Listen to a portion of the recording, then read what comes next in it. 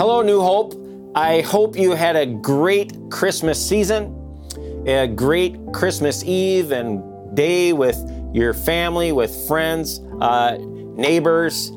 I hope that it was encouraging, that it was meaningful, and that it was restful. Our Savior is born. But you know, today is the day after Christmas.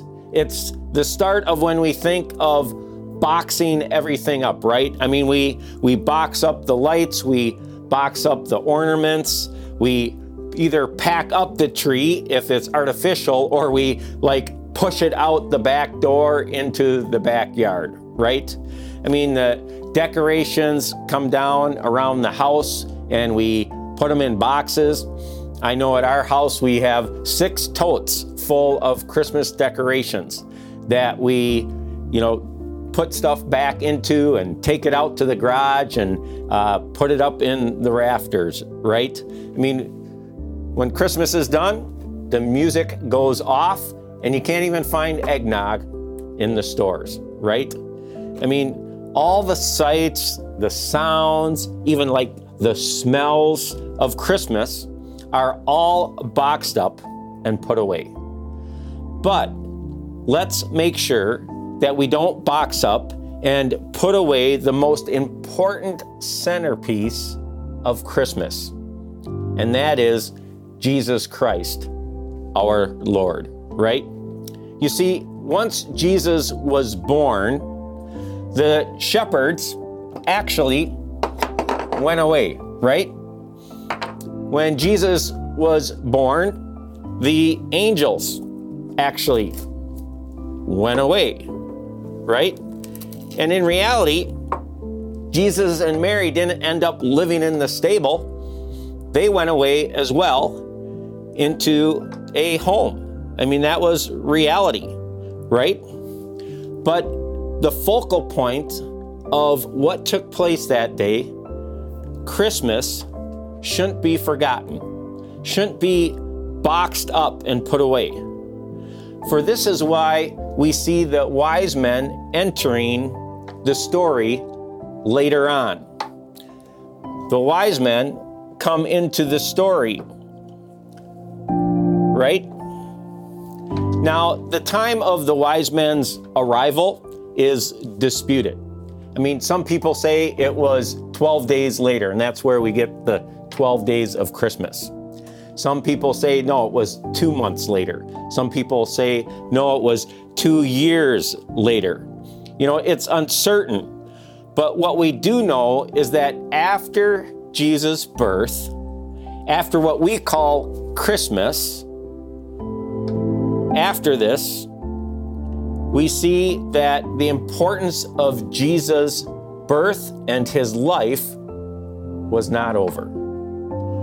These wise men from the east were from areas of Persia, Babylonia, and the Medes. They were Gentiles, which shows us that everybody is acceptable and can approach Jesus. I love what the Apostle Paul says in Romans 1:16. He says, "For I'm not ashamed of the gospel," which means the good news of Jesus, "for it is the power of God for salvation to all who believe, the Jews first, and then the Gentiles." By these wise men coming to see Jesus, it shows us that everybody is welcome before the Savior, right? Now, sure, we're uncertain of when they arrived, right? Whether it was right after his birth, a couple months later, a couple years later, right? But these wise men were learned men. They were men who gave counsel to kings. I mean, these wise men were part of a group of priests. And these wise men maintained tremendous prominence and significance in the Orient. And royalty would seek them out for discernment or direction on what was important. These are the kind of wise men that came before Jesus. Now, these wise men obviously recognized a new star. It was a different star. It was a unique star. And God obviously as well placed in their hearts that this star was significant and was connected to a new king, a unique king. So they sought after it. Whether it was, again, a couple weeks, months, or years later. But this is my point today.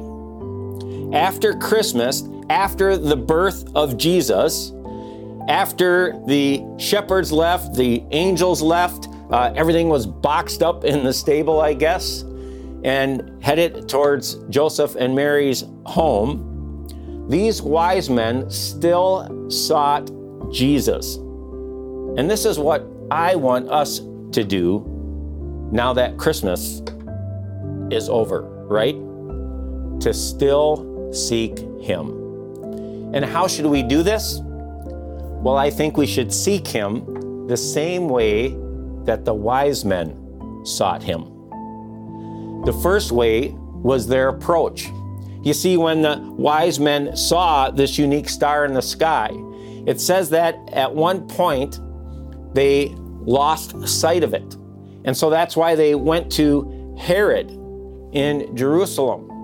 And they asked him if he knew where this king was to be born. Herod was uncertain. And so Herod reached out to the religious leaders, to the teachers of the law, it says. And they quoted the prophecy about the Savior, that he would be born in Bethlehem. And so the kings started to head towards Bethlehem, and they saw then the star.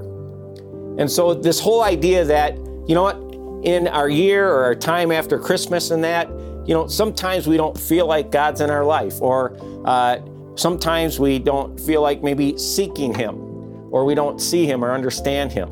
But I want us to have the same approach as the wise men did. That even though they couldn't see the star, they kept seeking after it. And even though sometimes we don't see God in our life, let's keep seeking after Him. I love what He says in Jeremiah 29:11-13 about us.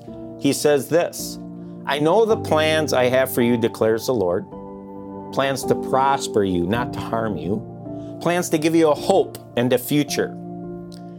You will find me when you seek me with all your heart. I will be found by you, declares the Lord." So let's be people after Christmas who continue to seek after Jesus. But as well, let's take the example from the wise men, and let's make sure that we reflect their altitude. And what's altitude? I mean, altitude obviously is height, right? And what we see when the wise men came and saw Jesus, it says in Scripture that upon seeing Jesus, they bowed down and worshiped Him. There was this demeanor, right? This attitude of humility before Jesus, because they recognized Him as a king. And so they bowed down. Even though they were learned men, even though they had prominent positions, they bowed down to this child. And it says they worshiped Him.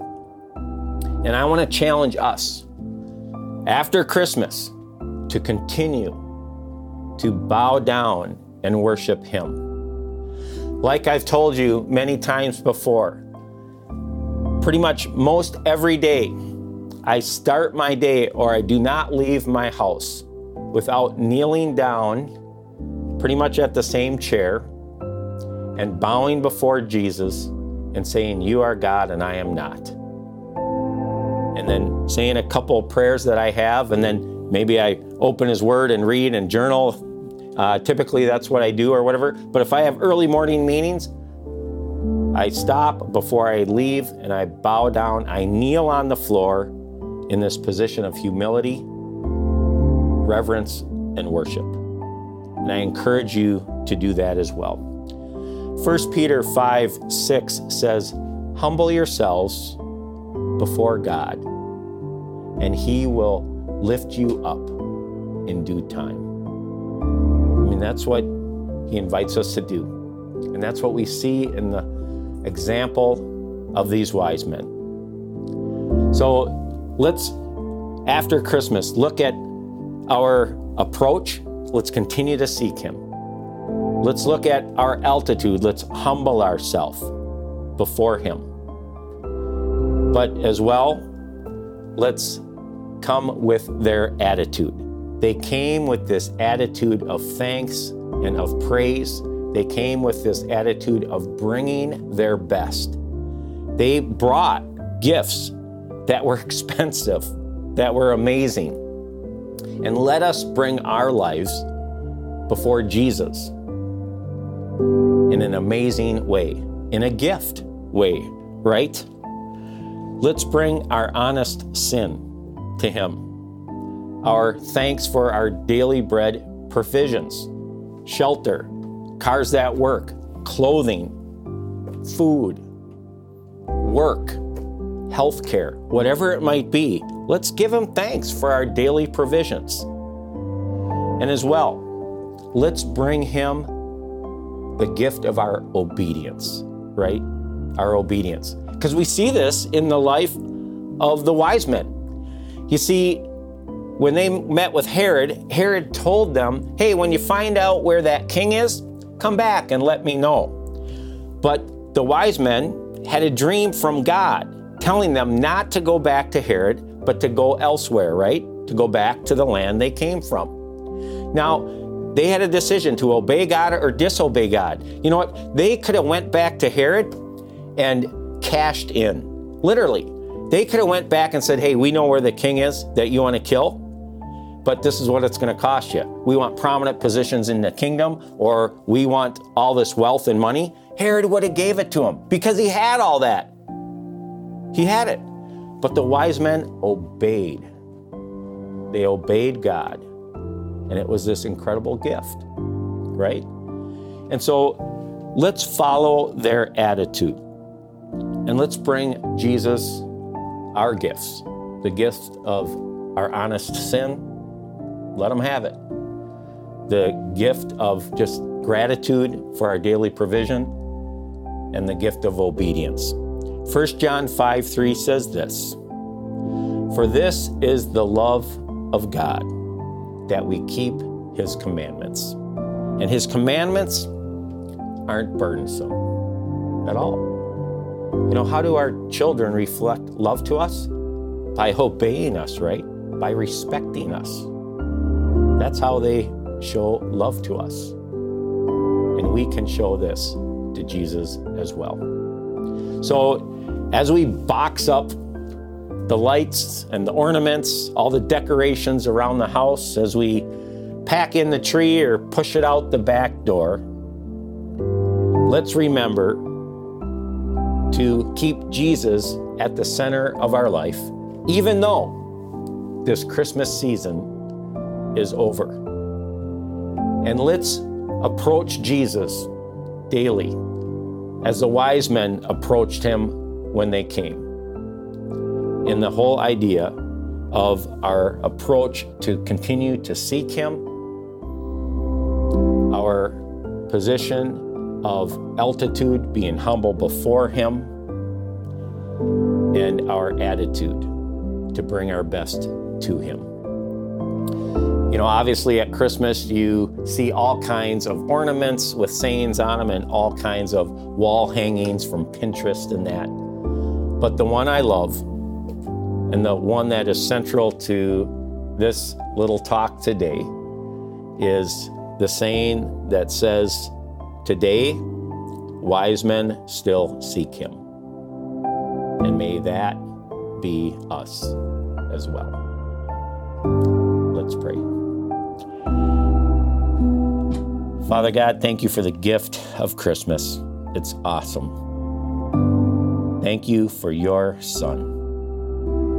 And I pray that we would not just box Him up, and put them away for another year. But Lord, that we would come before him on a daily basis and be wise, as the wise men were. And so walk with us in this as we enjoy Jesus daily. In his great name, amen. Have a great day, Hope.